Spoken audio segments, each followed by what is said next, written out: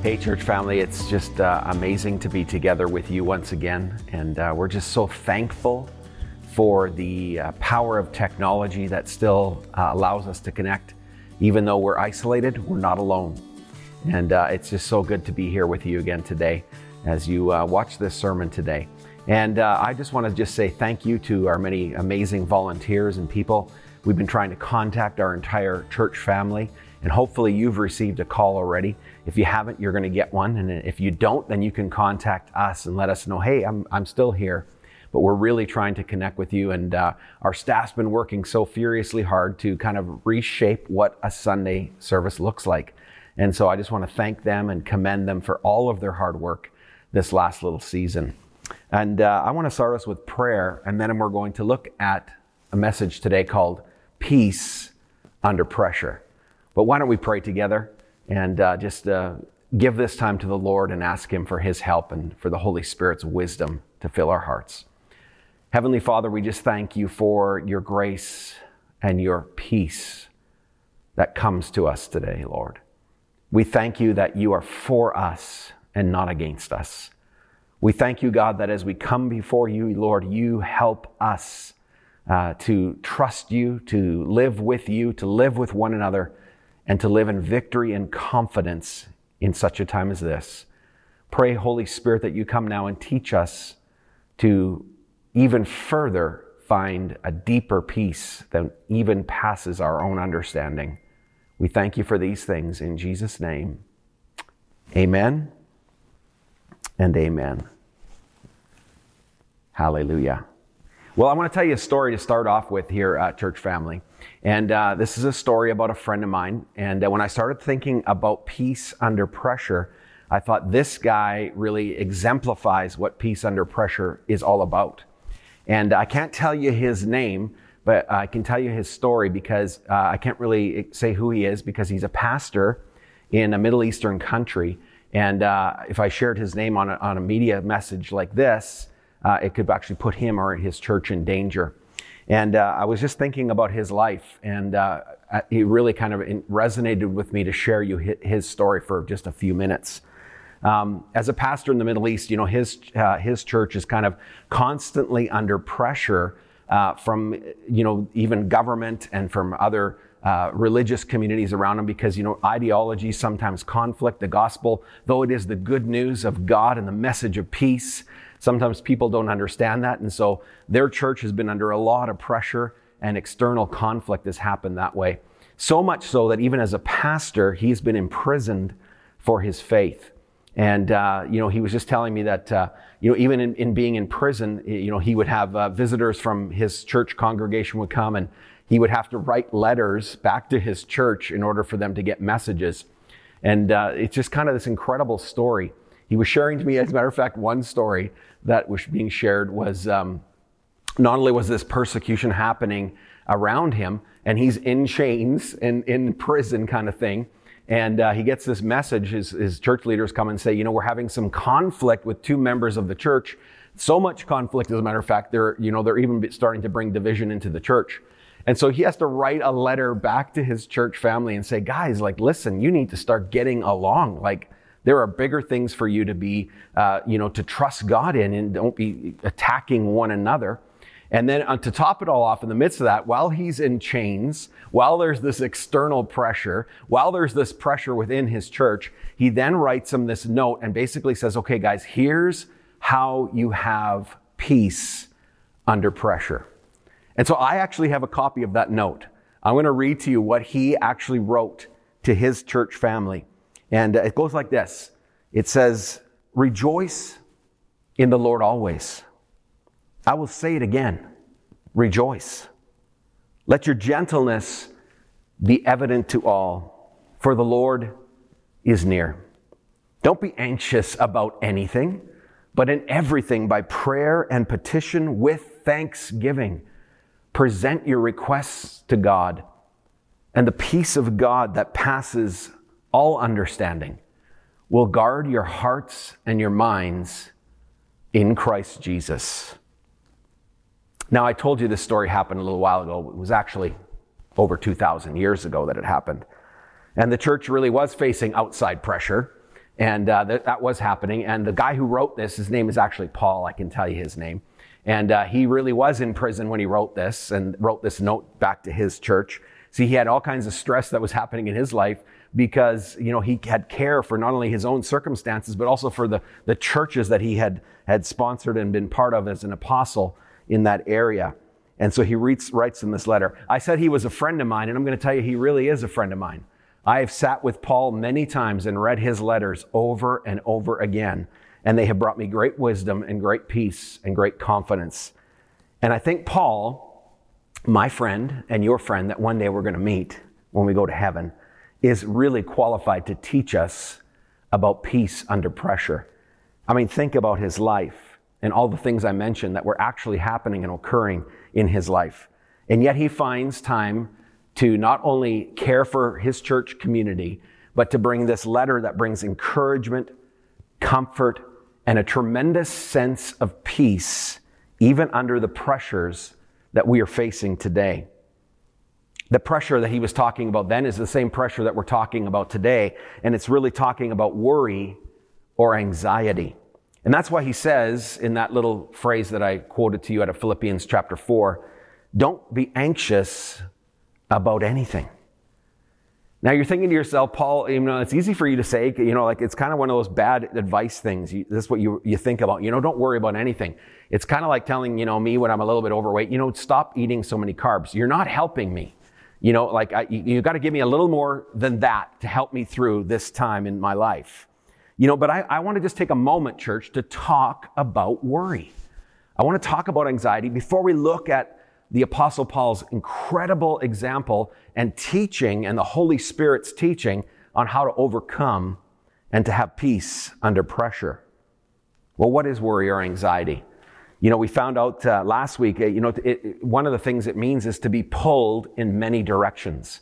And when you're anxious, you're getting yanked on and you're getting pulled and you're getting stretched in all kinds of different areas. You're being called to look at different things. And that separation from a clear vision of God begins to create anxiety in your life and in your heart. It's interesting, our hopes try to pull us one way, but how many of you know your fears are also trying to pull you another way? And so we come to this point of understanding, and Paul is saying, don't be anxious about anything. And we start there and we begin to understand. Warren Wiersbe actually says this, and I liked what he had. He said, the Old English root from which we get the word worry means to strangle. And I don't know about you, but, we're in a time and a season in our life when it just feels like we're being strangled. You feel like you're in a wrestling match against worry and anxiety, and it feels like you're getting strangled and you're getting choked out, kind of like a wrestler analogy. And all you want to do is tap the mat and say, okay, I'm done. This is enough. You win, you win. And it's in this time and it's in this moment in our history that we have this incredible truth in the book of Philippians that is practiced truth throughout the history of the church. How many of you know that there are times in our life that anxiety and worry even creates physical and emotional problems in our life? And so it's very, very important for us to understand that and to know that there's a way to overcome it. You know that researchers say, and this varies in various degrees, but 90% of what people worry about actually never comes to pass. And some researchers even say 97% of what people worry about never comes to pass. And the 3% that does happen happens in various degrees, not to the extreme that they're thinking. And so, many of the things that we are worried about right now are never going to come to pass. That's an incredible thought to meditate on. And how many know this has been happening for many years and many generations? I was thinking about this quote 500 years ago. A guy named Michel de Montaigne said this: "My life has been filled with terrible misfortune, most of which has never happened." Do you know that's how we are in our world today? We think of the misfortune that could happen and we think it has happened, but really it never really has happened. It's not quite enough. Now listen to me carefully. It's not quite enough to tell ourselves, quit worrying, because worry is an inside job that takes some time and effort to get victory over. And so you need to understand that. So how do we find peace under pressure according to what Paul has taught us? And according to this text, I think the first thing is this: right praying helps us to find peace under pressure. Has it come to that, Pastor Greg? Has it come to prayer? Is prayer the answer? And I'm going to say yes. Prayer is the answer. And I'm going to tell you why in just a few minutes. You know, if you think about it, in this text, Paul uses 4 words that talk about prayer. And those words are rejoice, prayer, petition, and thanksgiving. 4 different words. Rejoice, prayer, petition, and thanksgiving. Well, then, what is that telling us? Number 1 is this: prayer starts with praise. Why? Because in order to overcome your anxiety, in order to overcome your worry, you need to get your eyes off yourself. You know, you are the beautiful ones of the Lord. You are the created in the image of God. You are beautiful in so many ways. But you know, you need to stop looking at yourself at a time like this. And you need to look above yourself, and you need to see God. And that's why our text started off and it said, rejoice in the Lord, always. And it's interesting, the word rejoice just means greet God. Say hello. It's a word of salutation or greeting. It's actually just waking up to the fact that God is with you in your present circumstance. And so he tells you, rejoice in the Lord always. And that word always is a very interesting word. It means you're ever when. You're every when. That's what it means. And when do you rejoice? Everything. When am I supposed to do that? Every time you're thinking about God, rejoice. And I will say it again, he says in our text. I will say it again.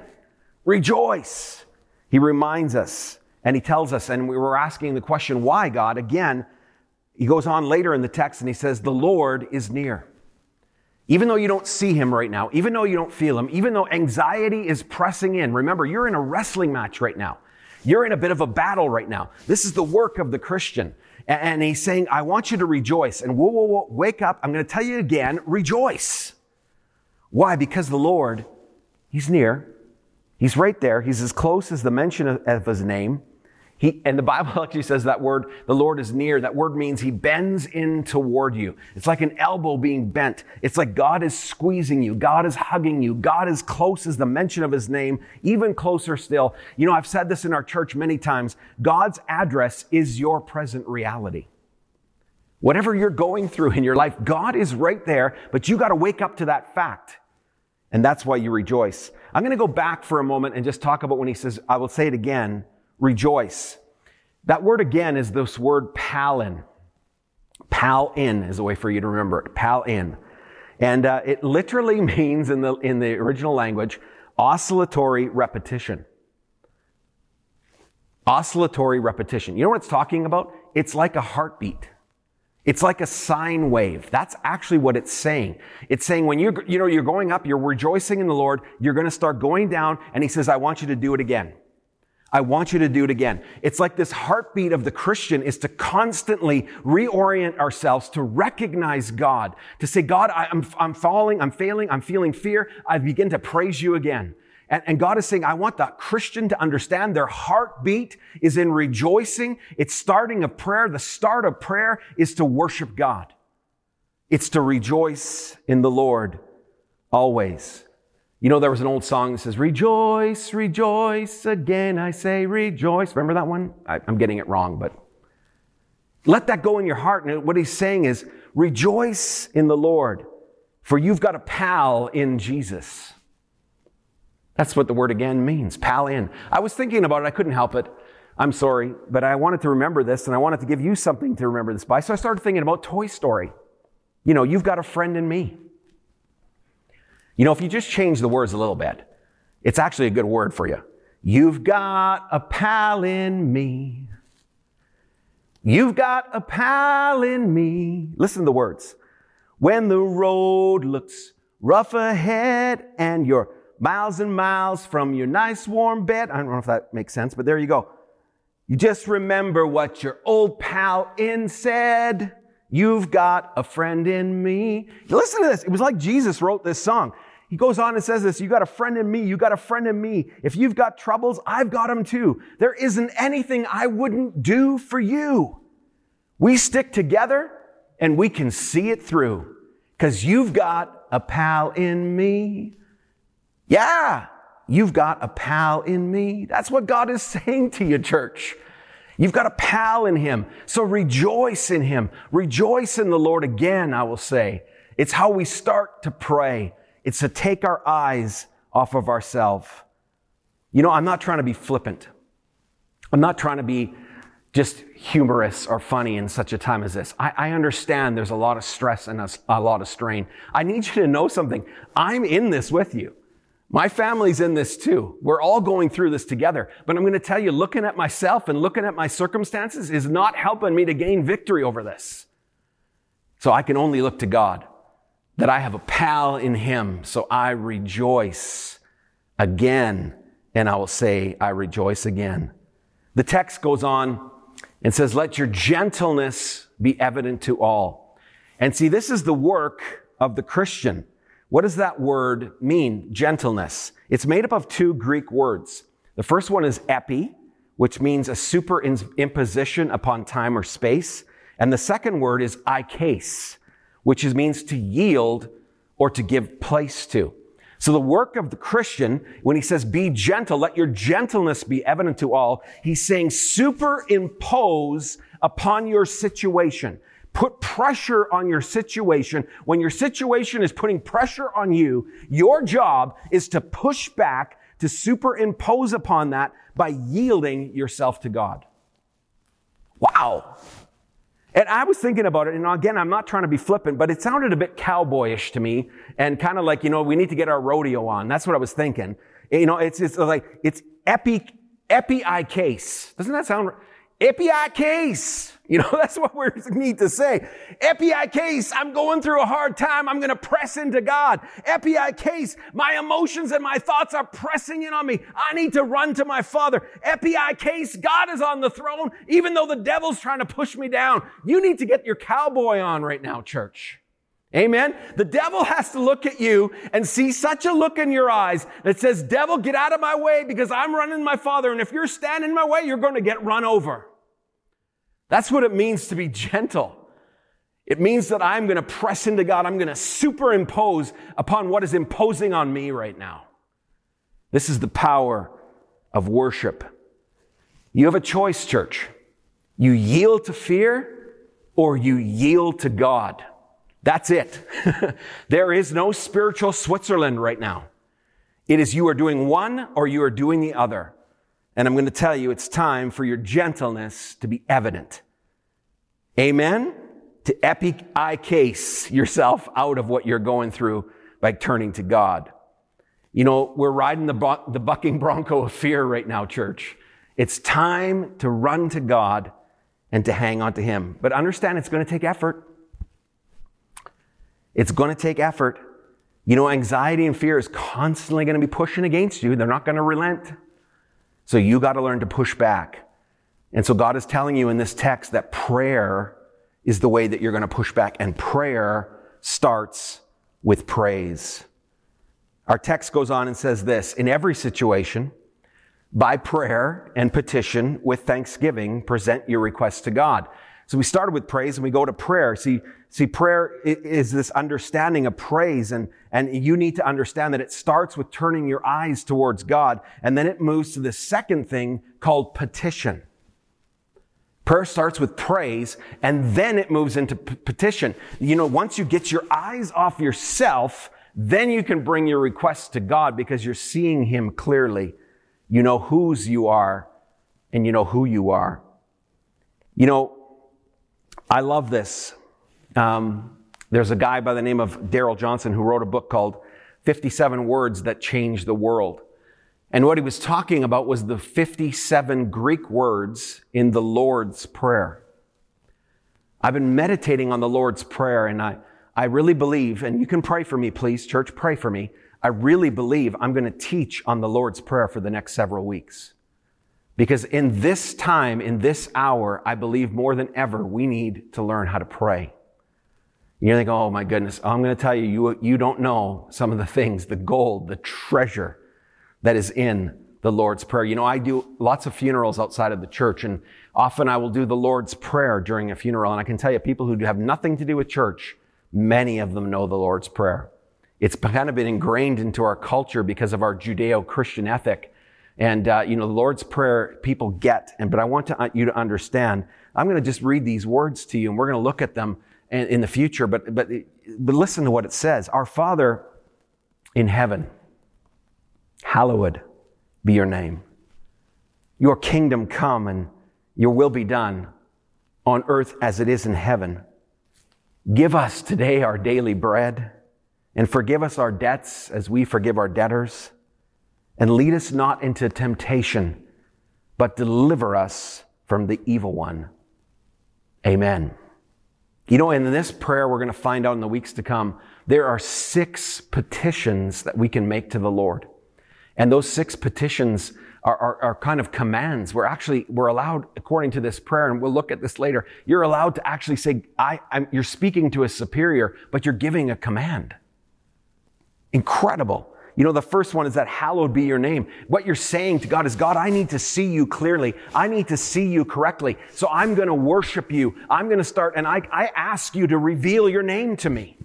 That's what you're saying. God, I need to stop looking at the world and stop looking at what's pressing in on me. I need to hallow your name, Lord God. That's the first of the petitions. It goes on and says, we need to have an experience of the kingdom of God. We say, thy kingdom come. Thy kingdom come, God. And the kingdom of God is righteousness, peace, and joy in the Holy Spirit. And you're saying, well, if God's kingdom is so good, why are such bad things happening in this world? Do you know the Bible teaches us that the kingdom of God is not fully manifested yet? It has come, and it is coming, and it will come. And so part of our prayer is, God, we want the kingdom of righteousness. We want the kingdom of peace. We want the kingdom of joy to manifest in this world. We need to see the consummation of your kingdom. God, we need to see your righteous rule in our land and in our hearts and in our minds. And we say, thy will be done. The will of God is for the good of mankind. But we have freedom to not choose that will. But we pray in the Lord's Prayer, oh God, not my will, but your will be done. And so that's part of what we're praying, part of the petitions that we're making before the Lord, because we're so easily called astray and pulled astray to try and do our own thing, our own way. Don't we see that in our world today, church? And then he talks about our daily bread. We have our provisions. We can bring our needs before the Lord. God, give us today our daily bread. And I want you to understand, church, that's not just about your provision. That daily bread is not just about you. Do you know that God wants to give the bread of life to this world? And so not only is bread about your physical needs, but bread is about your spiritual needs, because Jesus is the bread of heaven. And he's saying, I want to come down and rule and reign in your life. We need that. But the bread of heaven also refers to the justice that God wants to bring to this world. When you pray for that I want my provisions met, I want the bread of life, you're also praying for the hungry in this world. That's part of what you're praying for. There are people that have needs. You need to look outside of yourself. It's not just about your needs, church. It's the needs of this world around us. He goes on and says, God, forgive us as we've been forgiven. Do you know that our relational needs are so desperate right now? Not only do we need to be right with God, but boy, do we need to be right with one another. We need to live at peace, not only with God, but with one another. The Lord's Prayer ends on this great note of deliver us from evil. God, deliver us from evil. We think about when we pray that prayer, God's going to not let anything bad happen to us. But you know what it actually is talking about? The word test and the word temptation, deliver us from all temptation, they're the same word. And what God is saying, that when you're going through a test in this world, what we're asking God to deliver us from, church, listen to me, we're asking him to deliver us from the thought that he is not good. The devil's temptation to you is to tell you that God's word is a liar and that God is not good. That's the temptation. And so we're asking to be delivered from that. God, in the midst of this crisis, in the midst of this test, in the midst of this trial, God, don't let us be tempted to think that you're not good. That's what we're praying for in the petitions. And we're going to look at that more fully in the next few weeks. Because God wants to teach us to pray, church. It's the greatest way to overcome anxiety and fear. Our prayer ends with thanksgiving, according to the Apostle Paul. It said by prayer and petition with thanksgiving. So we move from praise to petition to thanksgiving. And it makes sense, because you think about it. If we start with praise, we get our mind off ourselves, and then we worship God, we see God, and then we move to petition. I don't know about you, but whenever I start thinking about petition and my needs, guess where my mind goes? It gets back on myself. So what happens? We need to end going back to God and being thankful. Church, there is so much to be thankful for in your life right now. You need to be thankful that even though you're in isolation, you are not alone. You are not alone. You are being prayed for. You are being cared for. We'll do whatever we can to help you. There's people around you all the time. Thank God that you have heat in your house. Thank God that you can turn on the tap and have fresh water. There is so much to be thankful for in this hour. You can even thank God for your government, suspending mortgages for people who maybe have lost their job.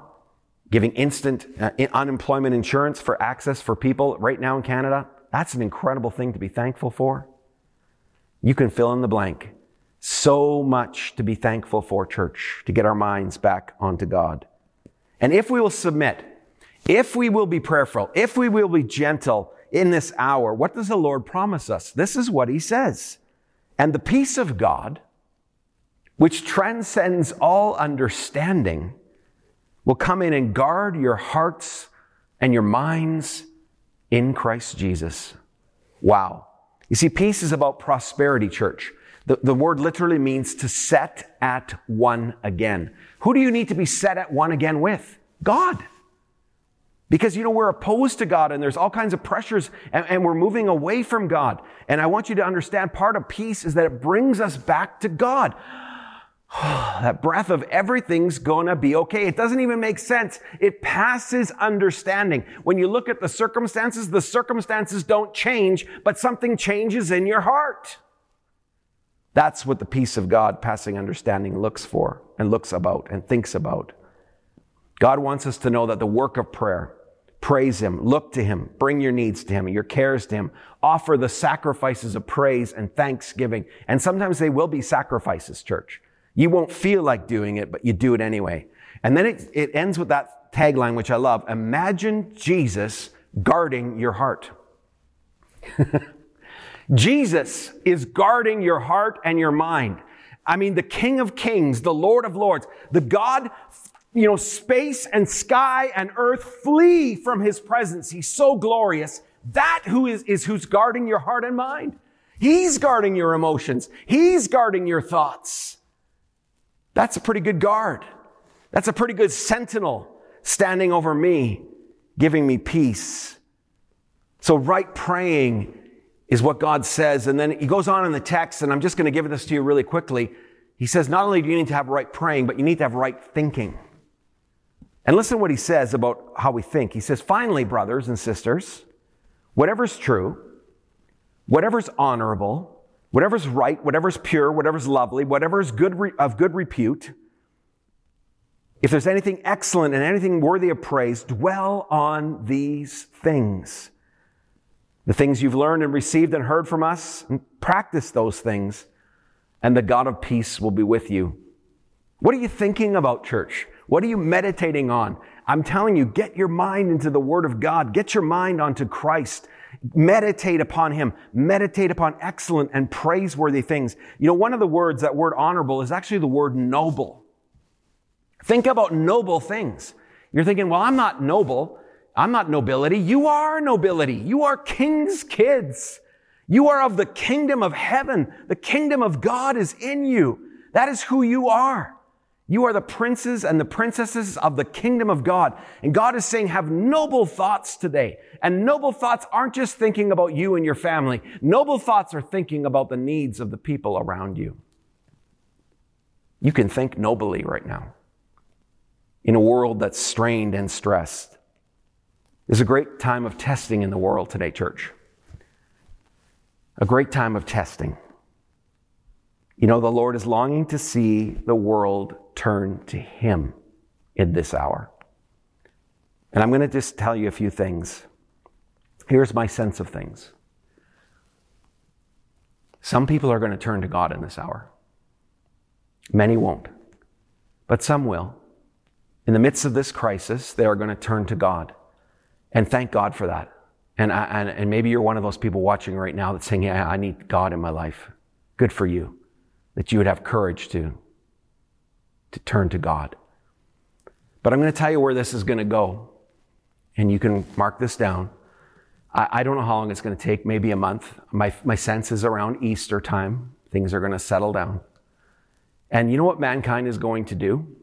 We're going to say, look what we've done. We beat COVID-19. We beat the coronavirus. Look at how wonderfully wise we are. All the things that we did. We shut this down. We did that. We did this. And we overcame. Isn't mankind wonderful? And we're going to forget God. And we're going to turn back.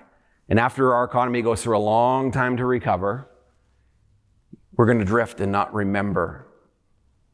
You know, God is saying to the world right now, do you see how weak and helpless you are? Turn to me. Trust in me in this hour. And Christians, I'm going to tell you, you are given an opportunity. You know, you may be locked in your basement for 2 weeks. You know what? Have some fun. Binge watch Netflix for a while. But more importantly, why don't you binge praying and learning how to pray in this hour? You know, you need to learn how to connect to God. And God is giving us an opportunity right now, a pause in our world to take a breath and to say, okay, I need to learn how to connect and to trust God for my sake of my family and for the sake of my life and the sake of my future. We won't go into some of the things that I think are going to come in the next decade or so, but I think we need to know how to hear God and trust God, church, right now. It's time for the believers to wake up. It's time for us to turn to God in this hour.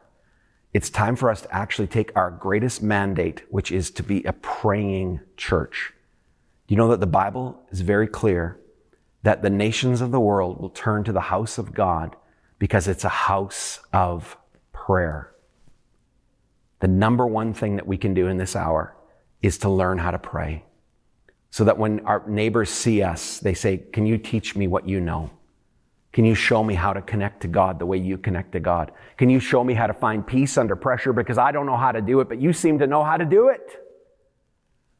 And that's the call to the church in this hour. But maybe you're saying to yourself, I'm watching this right now. My friend told me to go online and watch you preach, and I don't really have a relationship with God, and I'm freaking out. So what do I do? Do you know that God loves you?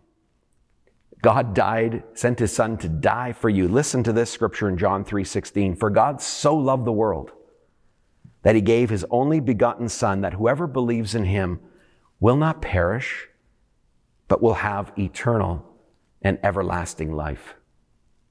You know, you can call upon the Lord if for such a time as this. You can say, God, I need you in my life. I need you in my family. You can ask God to come in for such a time as this. You know what? Your father and your family are waiting for you to find your way home to God. That's why we exist as a church. That's why we're here, actually. We're already safe and secure in the hands of God. We're already nestling into His arm, and He's protecting us. He's covering us. But you want to know something? God is here for you as well. And this church family is here for you as well. You are loved. It's time to cry out to the Lord. I'm going to pray a prayer, and if you want to join me in this prayer, you can pray this prayer together. And it doesn't matter if you've prayed it before. I want you to pray it again, and I want you to let somebody know you've prayed it again. I'm going to tell you how to do that in a minute. But let's pray together, shall we? Say, Heavenly Father, thank you for sending your Son Jesus to die for me. I pray now that you will forgive my sins, that you will come into my heart, and that you will teach me to live with you in such a time as this. Help me to trust you now. I give you my needs. I give you my thoughts. I give you my family. Now lead me and guide me into all truth and to peace. In Jesus' name, amen. If you prayed that prayer, we really want to know about it. You can actually go on our website, www.tfhchurch.ca. Just let us know. There's a place for you to put a comment in. Or you can actually even go onto our prayer@tfhchurch.ca and just send us a prayer request. And you may need a prayer request right now. You can send a prayer. We're praying every day for those prayer requests that come in. You are loved. You are important to the heart of God. And in such a time as this, let's not turn to the world for our solutions. They will be temporary solutions, by the way, in this world. But the permanent solution that we need is found in Jesus Christ. God bless you. God love you. Go in the grace and the peace and the power and the presence of your Father. Amen.